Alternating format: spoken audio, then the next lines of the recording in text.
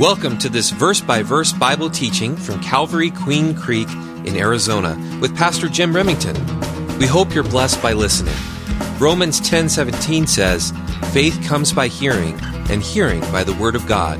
For more information, please visit calvaryqueencreek.org. Why don't we turn to Revelation chapter 5? Well, as you're turning there, I'm going to read just a little snippet out of Zechariah 12, 1 through 3.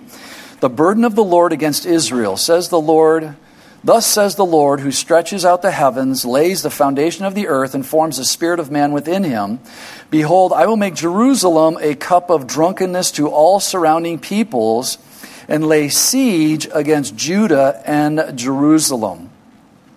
Now, this could not have happened until 1948, and then even more specifically until 1967. When one of the most holiest place of all Judaism, and the third most holiest place for Islam, was retaken by Israel and became the capital of Israel once again. And so this could not have happened until 1967. And that's why you may be wondering, why is Jerusalem mentioned almost every single day at the UN?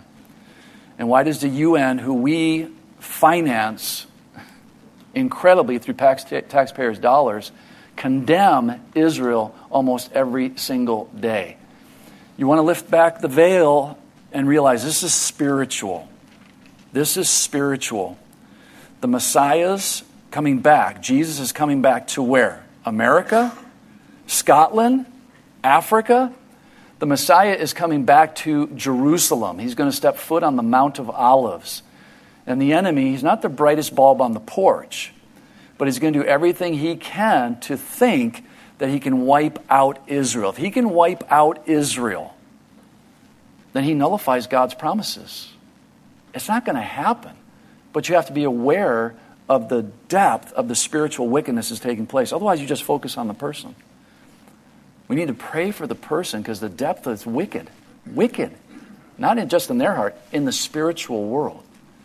And notice what it says, and you can look this up yourself, Zechariah 12, 1 through 3. And it shall happen in that day that I will make Jerusalem a very heavy stone for all peoples. Is that happening right now? Couldn't have happened before 67.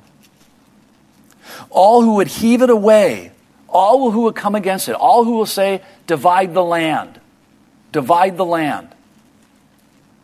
will surely be cut in pieces. This is God's word, not Pastor Jim. Read your Bible. This is God's word.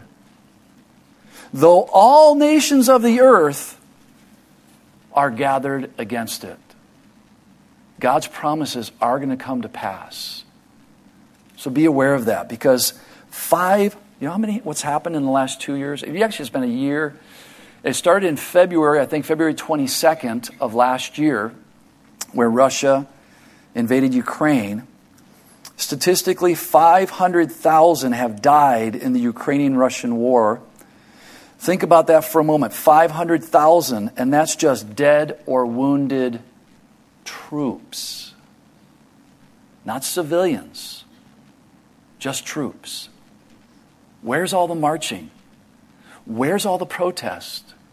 You're not seeing it, are you? Jerusalem. And it shall happen in that day that I will make Jerusalem a heavy stone for all peoples. Guys, it's about God's word. Don't get caught up in politics. Don't get caught up in conspiracy theories. Get caught up in your Bible. It's going to happen. It's going to happen. How are you ready to reach people for Christ? That's the point.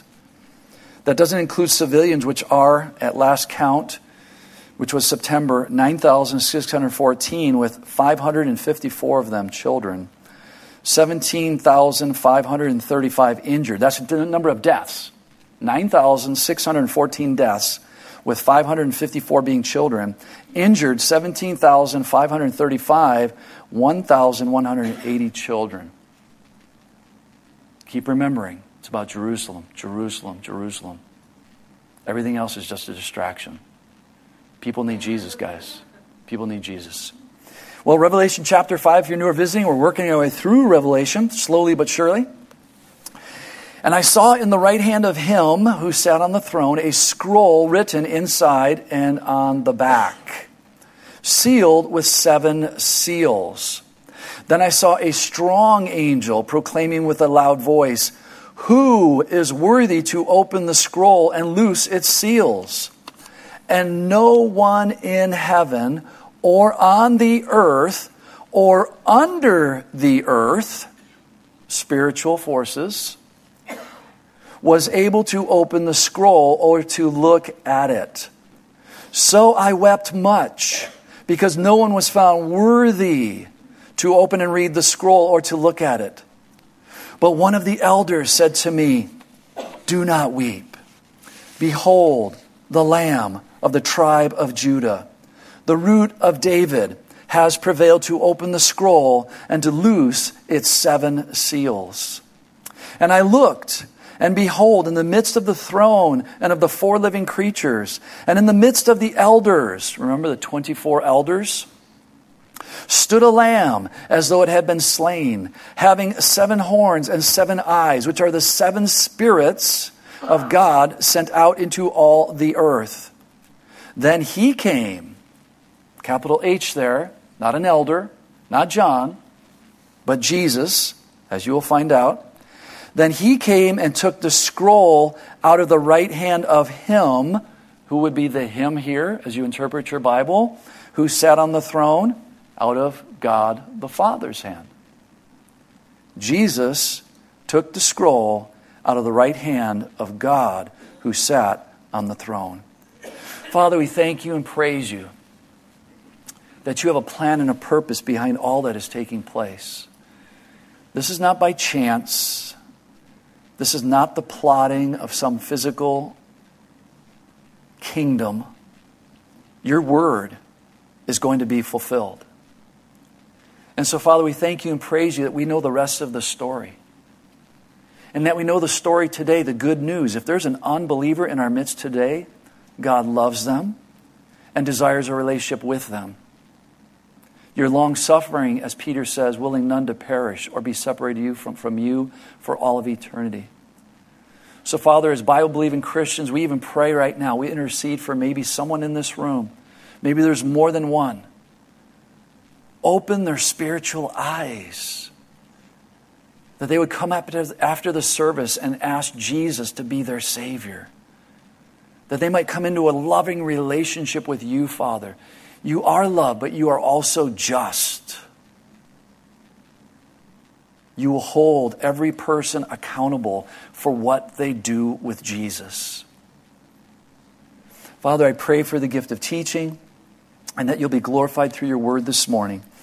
In Jesus' name, amen. Well, again, if you're new or visiting, as well as for us gathered, a throne was the main focus of chapter 1, and not just any throne, it was the throne of God. And John was literally taken into heaven and brought before this throne. Yes, John was looking at the throne of his heavenly Father, make it personal, his heavenly Father. And he described the throne. You can read it again if you haven't been there. Its brilliance, its surroundings. And one day, guys, every single Bible-believing Christian. Do you notice I'm emphasizing Bible-believing Christians? Mormons are saying they're Christians. They are not. They're not Bible-believing. They're not Christ followers. The Book of Mormon, Pearl of Great Price, any books they have supersede the Bible. So you just have to make it perfectly clear to them, God loves you, but you are not a Bible-believing Christian. A Christ follower. Every single person will stand. A Bible-believing Christian will stand before the throne of God. It's a beautiful scene with an incredible array of colors. You see, heaven, as we've been discussing, is a real place, guys. If you're newer visiting, you're not going to go in a hole in the ground. You're not going to go into nothingness. You're not going to be a pudgy little angel playing a harp on a cloud. You're either going to go to hell, which is real. Jesus spoke of it often. Not created for mankind, created for demons, because you rejected Christ. That's the only reason why you're going to hell. I don't want your Bible. I don't want your Jesus. I don't want your Christianity. Fine. That's free will. Praise God for free will. Don't be surprised when you die and you end up in hell. And don't blame God. Because you can make a choice to receive Jesus as your Savior. Because heaven is a real place. And as we have taken note of, It's a huge piece of real estate. I mean, real estate. Think about real estate. It's a very important asset to have them in the minds of most adult Americans. Kids could care less. But most adult Americans. To own a home is a part of what used to be called, what? The American dream. We bought our first home in 1985. 12% interest. My mother-in-law thought it should have been condemned. Just stayed in the facts. But to our eyes, it was just beautiful. It was beautiful. We remodeled that home for 16 years and sold it for a very nice price. Quite a bit more than we originally paid for it. We have seen the good times of owning a house, but we've also seen the hard times. That dream became a nightmare. A nightmare. Just a few short years ago for many. And people are saying, well, that'll never happen again. You might want to be reading the news a little bit. Just a little bit. It is going to happen again, and it could be worse than 2008. That's not conspiracy. That's reality. In case you don't know, we're $33 trillion in debt. America. Well, let's just keep handing it out and printing it out. Not a problem, right? No, it catches up to us. Fortunately for us, we were renting at the time, but as most of you know, real estate has a way of going up and coming down in value. That's just reality. But the idea of owning real estate is not just limited to America, obviously. It's one of the highest ideals of many societies. And when we look back over the centuries as well as millenniums, vast numbers of wars have been and still are being fought over. The Russian-Ukraine war, what's it being fought over? Land. Israeli-Palestinian, what's it being fought over? Land. Over real estate and who will ultimately possess the land. You see, the enemy of our soul has his own agenda in this regard, our spiritual enemy, Lucifer, the devil, Satan. He desires to be on top of so that others would worship him just like he used to worship God. And what better way to be worshiped than to own real estate? Well, the Bible teaches us that the enemy of our soul is actually overseeing the whole world due to the sinful act, one sinful act of Adam and Eve. Jesus spoke this world into being, and it ultimately belongs to God. Yet, when Adam and Eve willfully sinned, they gave this world over to our spiritual enemy, and now he rules and reigns over what he thinks he owns. 2 Corinthians 4 says this, if the good news we preach is hidden behind a veil, reading this out of the New Living Translation, this is speaking of a spiritual veil. If you're an unbeliever with us right now this morning, there is a veil on your eyes. You think you're okay. You think everything's going to be okay. Or maybe you're battling depression or anxiety. Maybe you're contemplating suicide because it's not okay. And there's a veil over your eyes. There's no hope. There's no hope. I want you to know right here this morning, there is a hope. It's a living hope. God loves you and Jesus died for you. He rose from the grave. You see at the Father's right hand, He's interceding that you would receive, via the Holy Spirit, that you would receive Jesus as your Savior. Guys, that is our only hope. A Republican in the White House is not going to be our living hope. A socialist in the White House is not going to be our living hope. No group, no people, not one person is going to be our living hope. Only Jesus. It is hidden only from people who are perishing. Satan, who is the god of this world. This is in your Bible. Little g, notice little g. He is called the god of this world, has blinded the minds of those who don't believe. I was blind, punching the clock every Sunday morning. I was blind spiritually until I finally acknowledged I'm a sinner going to hell in need of a Savior. And then the veil was taken away, and I saw Jesus for who He truly was. Not a man on a cross, because Jesus is not on the cross. But a man who loved me and died for me, and who loves every single person, as I've already mentioned, 8 billion. 8 billion, over 8 billion. Jesus loves every single one of them. Whatever label you want to put on them, pedophile, adulterer, murderer, a good person. No one good, no, not one. They are unable to see the glorious light of the good news. They don't understand this message about the glory of Christ, who is the exact likeness of God. You see, Satan is described as a god of this world, and it's as if due to Adam and Eve's sin, one sin, he was given a title deed to this earth. And that's going to be the focus of this scroll here. And I'll explain it more. But it's as if he was giving a title deed to this earth, or what would be described as a legal document that signifies ownership. I'll explain that in more detail in the verses. So let's look at verses 1 and 2. John, if you're not familiar with this is John the Apostle. And I saw in the right hand of him who sat on the throne a scroll. So the him here, as you interpret your Bible, is God. Written inside and on the back. I mean, the Holy Spirit is very, very descriptive and clear here. Sealed with 7 seals. Then I saw a strong angel. I didn't know there were weak angels, but John's saying this guy must have really been buff or something. Then I saw a strong angel proclaiming with a loud voice, "Who is worthy to open the scroll and to loose its seals?" Guys, all of our loved ones are seeing this played out. Who is worthy? Who is worthy? The Lamb. The Lamb. I believe that we could call this scroll a title deed to this earth. And again, I'll explain it. In ancient time, property would be transferred to another person through witnesses verifying what was written on a scroll. They would then take the scroll, roll it up, and seal it with wax and a signet ring. Maybe some of you women, I know my wife did this when she was younger. She had wax and a stamp with her name on it, initial on it, and when she wrote letters to her pen pal, which she has known for roughly 50 years now, and they still communicate, she would drip the wax and seal the back of the envelope. This process is thousands of years old, and after they witnessed the transaction, they would then place the sealed scroll in a secure place. So here we see a scroll, which once again, I believe is a title deed.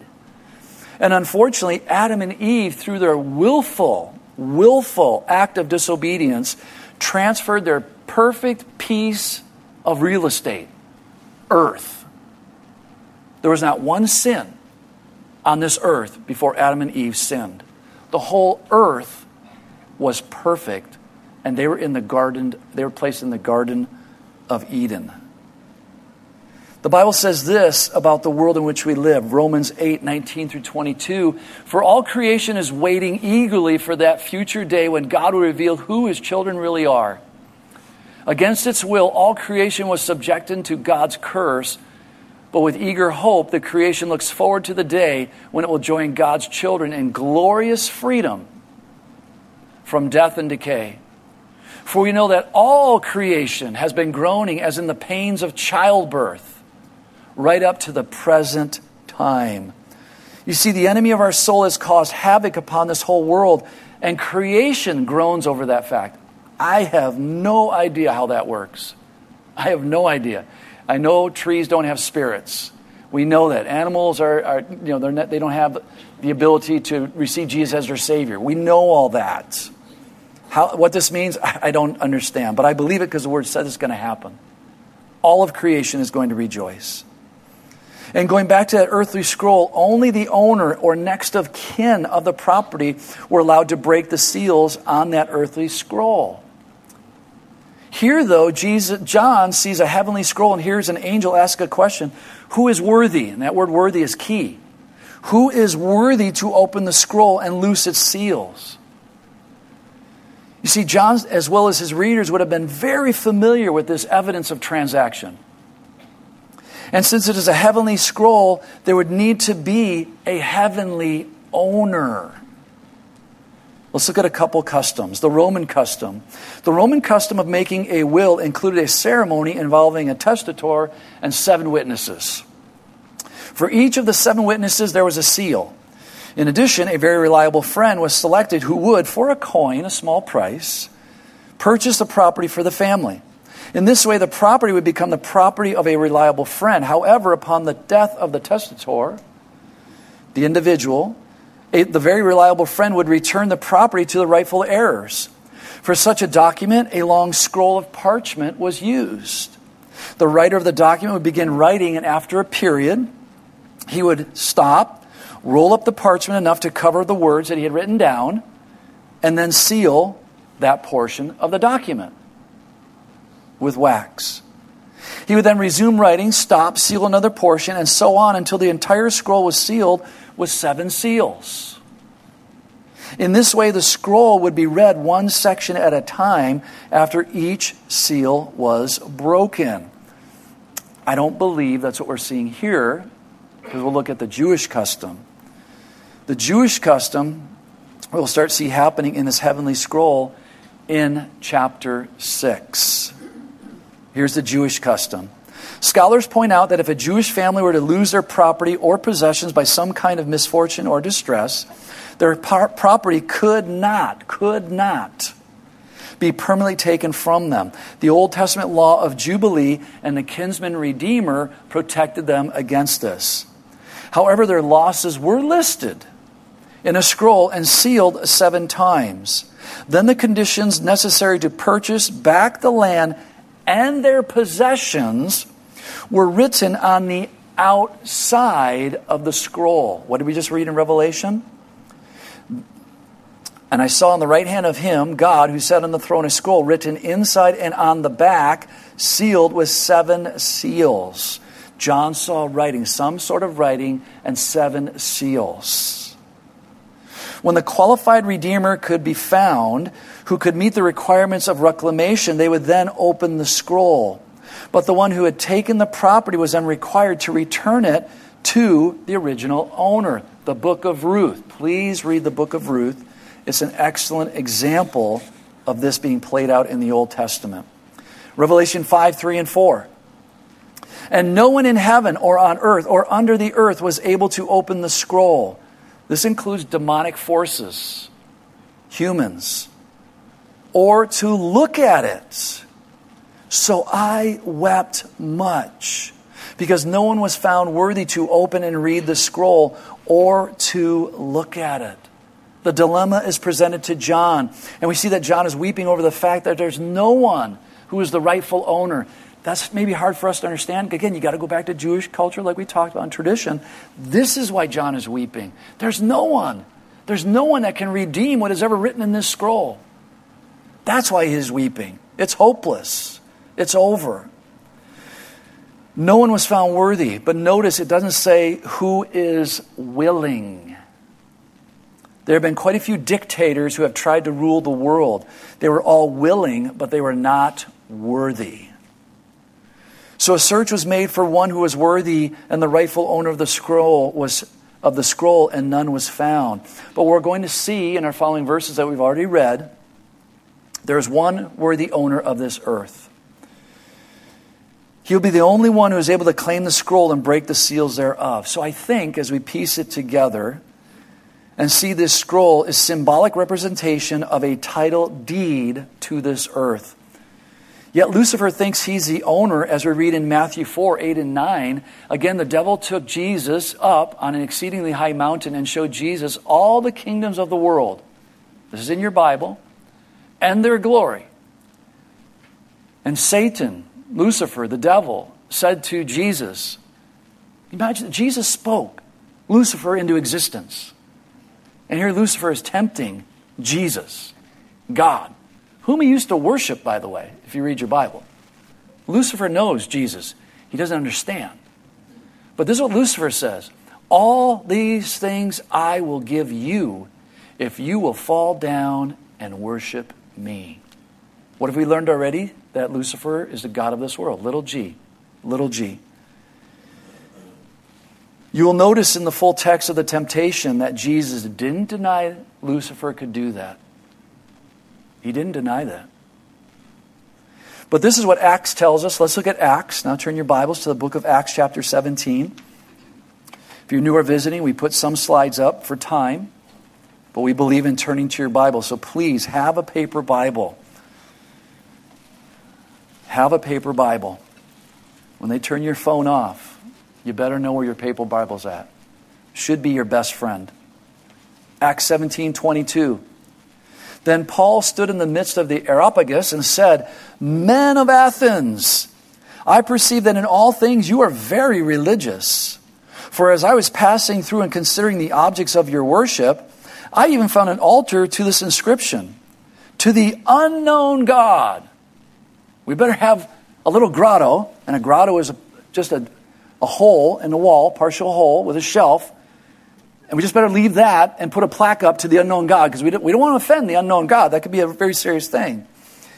"Therefore, the one whom you worship without knowing." Who is Paul going to take in here? Jesus. I'm taking Jesus to you. You worship an unknown God? I'm going to make him known to you. "He is Lord." Him I proclaim to you. Verse 24, Acts 17:24. "God, who made the world and everything in it." Young people, notice that. Creation. Creation, not evolution. Creation. "Since he is the Lord of heaven and earth." Notice that. He is Lord. He is over heaven and earth. Satan has to approach the throne of God before he can touch us. We're God's kids. That doesn't mean we're not going to be touched. My wife had cancer. She's going on 7 years clean now. You know, Jesus says it rains on the just and the unjust. In other words, we believers are going to have to go through trials and tribulations. But God is ultimately in control. Because he is what? Lord of heaven and earth. "Does not dwell in temples made with hands." Verse 25. "Nor is he worshipped with men's hands as though he needed anything, since he gives" what?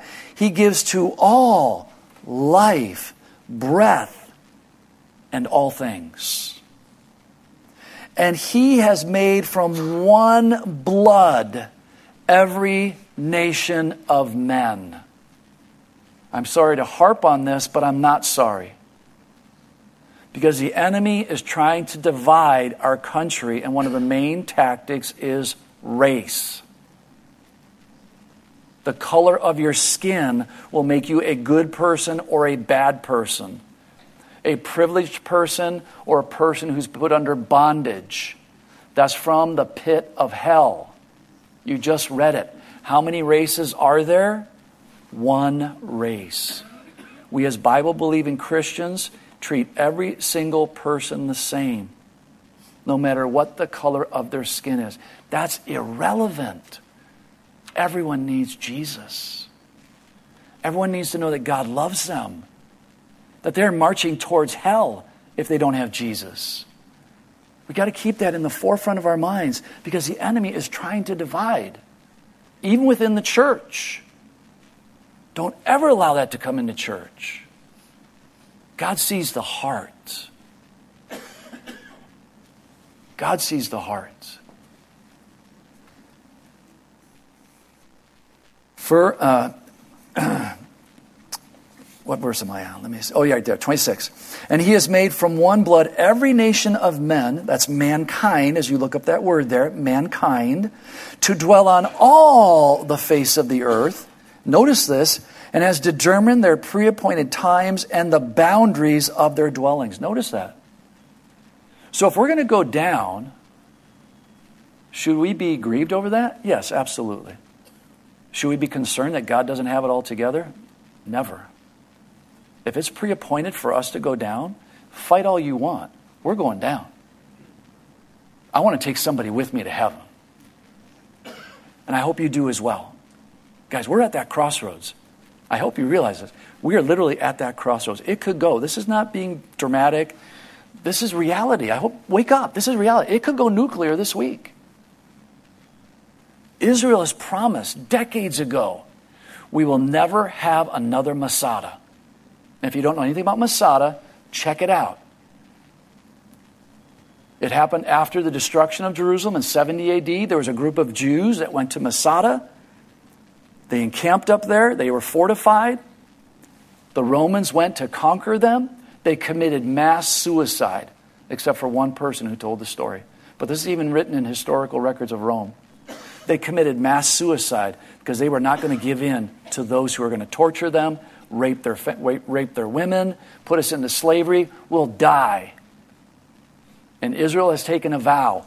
There will never be another Messiah. They have said this. This is reality. They have said, if we go down, everybody's going down with us. This is how serious it is. If they start shooting off not 5,000, 10, 20, 30, 40, 50,000 rockets at one time, do you think Israel's just going to go, well, we'll just take it? Guys, this is reality. Be in prayer. This is very, very serious. This could happen this coming week. Again, I'm not being dramatic. God has a pre-appointed plan. Be aware of what might happen. Back in Revelation chapter 5, and there's many other verses in the Word that show us who truly owns this world and rules over it. You see, Jesus here is going to step up and show that He is the actual owner of this earth, and that the enemy is only a squatter who pretends to own this earth.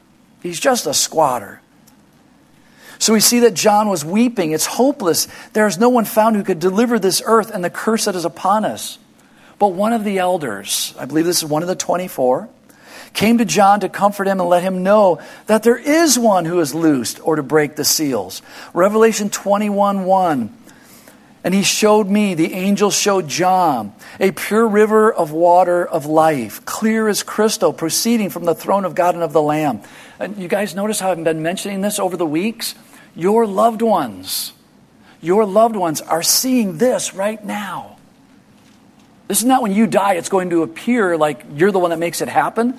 This has been happening for over 2,000 years. All those who believed in God prior to Jesus and those who believed in Jesus afterwards, Jesus took that captivity captive, led them. When they stepped into heaven, this is the very first thing they saw, the throne of God. All those millions and millions of people who believed in God. Nebuchadnezzar, everybody else who believed. First thing they saw, the throne room of God. And what else are they seeing? Because people will ask me this.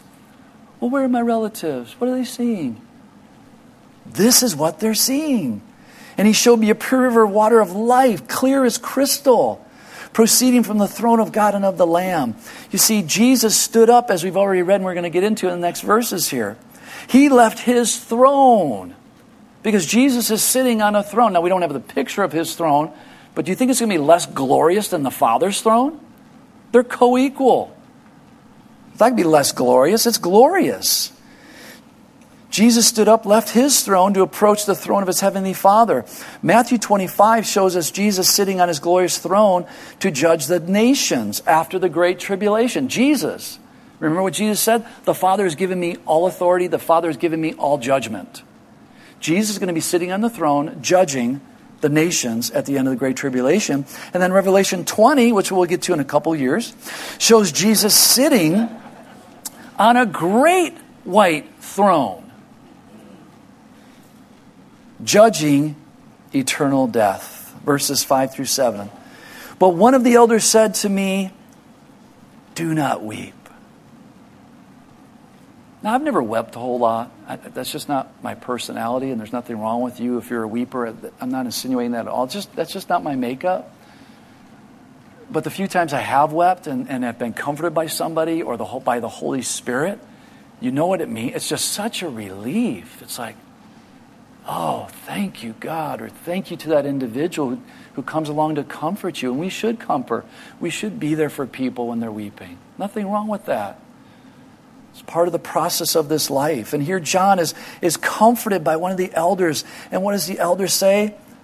Do not weep. Tone is so important. I don't know if you know this or not, but real quick, not my notes, but communication is vital. Real quick, out of 100% communication, just so you know, many studies out there, but they all basically come down to the same facts. 55% of communication is nonverbal communication. Are you looking at me? Are you looking away from me? Are you reading? I'm going through the TV. Claudia comes in, and she says, hey, Jim, I need to talk to you about something. Yeah, what is it? Go ahead. What did I just say? Nonverbal communication. facial expressions, body language. Like when you have an argument, are you holding each other and hugging each other when you're having an argument? No, you're usually 6, 8, 10 feet away, arms crossed, yelling, veins popping. You're sending a nonverbal message. I hate you, and I'm going to win this argument. That's all nonverbal. 45% is verbal. Out of the 45%, 38% is tone. 38% is tone. See, when you're talking, people only really grasp 7% of what you're saying, retain it, and walk away. That's why we have repetition in life. Repetition, repetition. It's just reality. So this angel, just did he whisper it? Did he say it? It doesn't matter.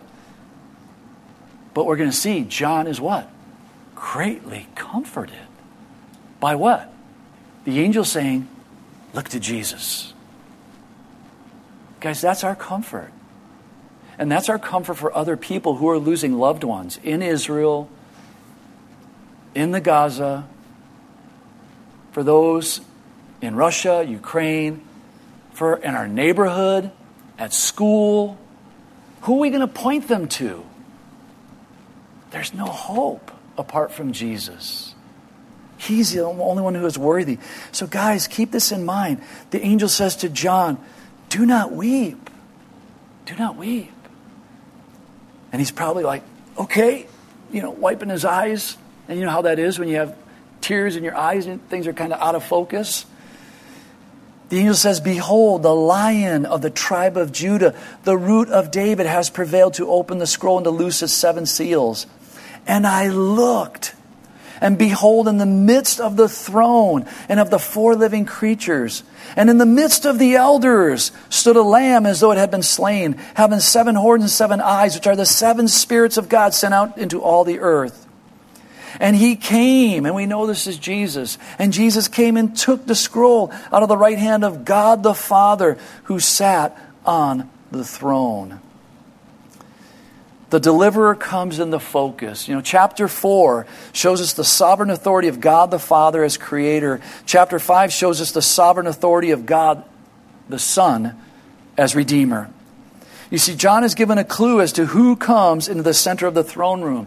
It's the Redeemer of mankind would come from the Lion of the tribe of Judah as well as the Root of David, both of which signify titles in the Old Testament of the coming Messiah. So he's going to come from the tribe of Judah. This would have been in reference to Jacob's prophetic vision of the Messiah coming through the tribe of Judah found in Genesis 49, 8 through 10. Jacob talks of a scepter, a kingly instrument, and this was given to Judah. Turn to Isaiah chapter 11 very quickly. We're running out of time. Isaiah chapter 11. So Jacob tells us that the kingly line would come through Judah. The lion speaks of dignity, sovereignty, courage, and victory. The Root of David would speak of the Messiah's lineage. It's interesting that Jesus was often referenced to as the Son of David. Isaiah 11:1. There shall come forth a rod from the stem of Jesse, and a branch shall grow out of his roots. The Spirit of the Lord shall rest upon him, the Spirit of wisdom and understanding, the Spirit of counsel and might, the Spirit of knowledge and of the fear of the Lord. His delight is in the fear of the Lord, and he shall not judge by the sight of his eyes. And he shall not judge by sight of his eyes, nor decide by the hearing of his ears. That's typically how we judge, right? Not God, not Jesus, not the Holy Spirit. But with righteousness he shall judge the poor, and decide with equity for the meek of the earth. He shall strike the earth with the rod of his mouth, and with the breath of his lips he shall slay the wicked. Righteousness shall be the belt of his loins, and faithfulness the belt of his waist. So we look back into Revelation. We know from the scriptures that Jesus came through the bloodline of David via the city of Bethlehem. And so since Jesus fulfilled both of these prophecies as well as over 300, this is impossible. John knew exactly who this was, and the Holy Spirit wants us to know as well. The dilemma is resolved. Verse 6. And I looked, and behold, in the midst of the throne of the 4 living creatures, and in the midst of the elders stood a lamb as though it had been slain, having 7 horns, 7 eyes, which are the 7 spirits of God sent out into the earth. So after hearing from the elder, John looks, and who does he see? He sees Jesus. Now remember, John is a prophet, but he's also a poet. John is using symbols to represent his audience, the truth. And he may have done this to throw off his Roman oppressors. You see, if you were an unbelieving Roman soldier and you were reading this, you would think that it was just a bunch of nonsense. It sounds like mythological imagery. But in the early church believers, they knew exactly what these symbols spoke of. So we see Jesus walking into the midst of the scene that we've been looking at these past few weeks. Now, don't think this is an actual lamb if you're new to the Bible. Because John, the baptizing cousin of Jesus, so John the Baptist, not John the Apostle, had this to say about Jesus when he was coming to be baptized by him. In John 1:29, we read this. The next day, John, his cousin, John the Baptist, saw Jesus coming towards him and said, what did John say? Behold the Lamb of God who takes away the sin. What is the sin? Not accepting Jesus as your Savior. That is the only sin that will keep you out of heaven. Not accepting Jesus as your Savior is the only sin that will keep you out of heaven. Who takes away the sin of the world. Again, the early church would have readily known what the Apostle John meant by using the term lamb. It's used 27 times, matter of fact, in the book of Revelation. But notice this as well, as far as I can tell from the Scriptures, Jesus is going to be the only one in heaven who will still have some of his earthly scars. The only one. No one else will have any signs of physical earthly disabilities. No one will have our perfect heavenly body, thank God, that will never deteriorate. And what will we see? The nail holes in his wrist, not his hands. Wrist. They would have been in the wrist. They would tear out if they were in his hands. The nail holes in his wrist, the nail holes in his feet, and the slit from the Roman spear in his side. For all of eternity, he will carry the wounds that show his sacrifice to save the souls of humanity. And that's not for us to feel guilty about, but to remind the saints that Jesus purchased our souls. In Acts 20:28, we read this. Therefore, take heed to yourselves and to all the flock. Jesus is talking to the pastors. This is so grieving to me as a pastor to see what is happening in churches in America via the pastorate. Ordaining homosexuals, marrying same-sex couples, promoting trans, promoting drugs and living together from the pulpit via the Word of God. It's incomprehensible, but it's happening here in America. Jesus saying to the pastors almost 2,000 years ago, pay attention. Pay attention. He's allowed you to be an overseer. Don't neglect your calling. To shepherd the church of God, which He, Jesus, purchased with His own blood. This is not my church. This is Jesus' church. And I cannot have a whim to endorse something that is unbiblical because my kids are doing it, or I'm doing it, or close friends are doing it. That is not an option for me. It is not an option for you. We're all in the same boat, trying to be more like Jesus. We don't sing these songs for filler. We sing these songs because they're theology. Theology. You see, as we look to the description of the Lamb, we see 7 horns, and horns in the Bible speak of strength or power. So Jesus is the one who has complete authority, strength, kingship. The theological term for this is omnipotent or all-powerful. The 7 eyes would speak of the ability to be able to see everything or to have complete wisdom. The theological term for this is omniscience or all-knowing.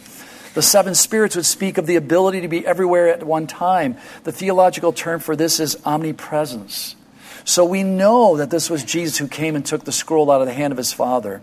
The title deed of the earth is being claimed by its rightful owner, Jesus. We'll wrap it up with Psalm 2. Let's look at Psalm 2. No more weeping for John. As we will see next week, rejoicing is about to break out. So read ahead. We'll probably finish the chapter 5 next week. But in Psalm 2, as we wrap it up, why do the nations rage and the people plot a vain thing? The kings of the earth set themselves and the rulers take counsel together against who? Against the Lord and against his anointed. If you haven't noticed, the church is being persecuted and prosecuted more than ever before around the world. Let us break their bonds in pieces and cast away their cords from us. He who sits in the heavens shall laugh. The Lord shall hold them in derision. Then he shall speak to them in his wrath and distress them in his deep displeasure. Yet I have set my king on my holy hill of Zion, Jerusalem. Spiritual warfare is taking place. I will declare the decree. The Lord has said to me, you are my son. Today I have begotten you. Ask of me and I will give you the nations for your inheritance. The Messiah, speaking of the Messiah, Jesus fulfilled this. And the ends of the earth for your possession, the millennial reign of Christ after the great tribulation. You shall break them with a rod of iron. You shall dash them to pieces like a potter's vessel. Remember who's ultimately under control, guys. Our Father in heaven. And pray that you can plant, water, fertilize this week. Maybe pray with somebody. Guys, if nuclear war happens, do you think everything's going to go about like it is right now? Do you think everybody's going to be visiting all these other places going, well, la-di-da-di-da. It's just nuclear war on that side of the world. Nothing to worry about. Your neighbors are going to be panicked. Your coworkers are going to be panicked. Your family members are going to be panicked. What are you going to give to them? Look who is worthy. Jesus is worthy. This was spoken of thousands of years ago. We're ready. We don't have to run around like a chicken with his head cut off. I was raised on a farm. I know what that looks like. That's literal. You don't have to do that. You stay calm, collected, and you look up and say, Jesus said these things were going to happen. It's here. You better repent. Father, we thank you and praise you that you have allowed us to be ambassadors for Christ. We're not ambassadors for any political party. We're not ambassadors for any conspiracy theory. We're ambassadors of the Lord Jesus Christ. We've got a message in our hand, love, grace, mercy. But judgment is coming. You are a loving God, a gracious God, a merciful God, but judgment is coming. So Lord, whatever happens this week, may we stay focused on eternity, knowing these things must come to pass. America must be wiped out because no one is coming to the aid of Israel. Father, help us just mature. We're living in biblical times. Our flesh doesn't want this, but our spirit says yes, because your Holy Spirit is guiding us into eternal things, forsaking the temporal. Lord, use us this week. Whatever happens, personally, in our families, in our community, in our workplace, in the church, in the world, Lord, help us to be available for your use. People need Jesus. Help us to be available. In Jesus' precious name, amen. Thank you for listening to this teaching from God's Word. If you have any questions, would like to request prayer, or want more information about our church and how you can experience the love and hope of Jesus Christ in your life, please visit calvaryqueencreek.org.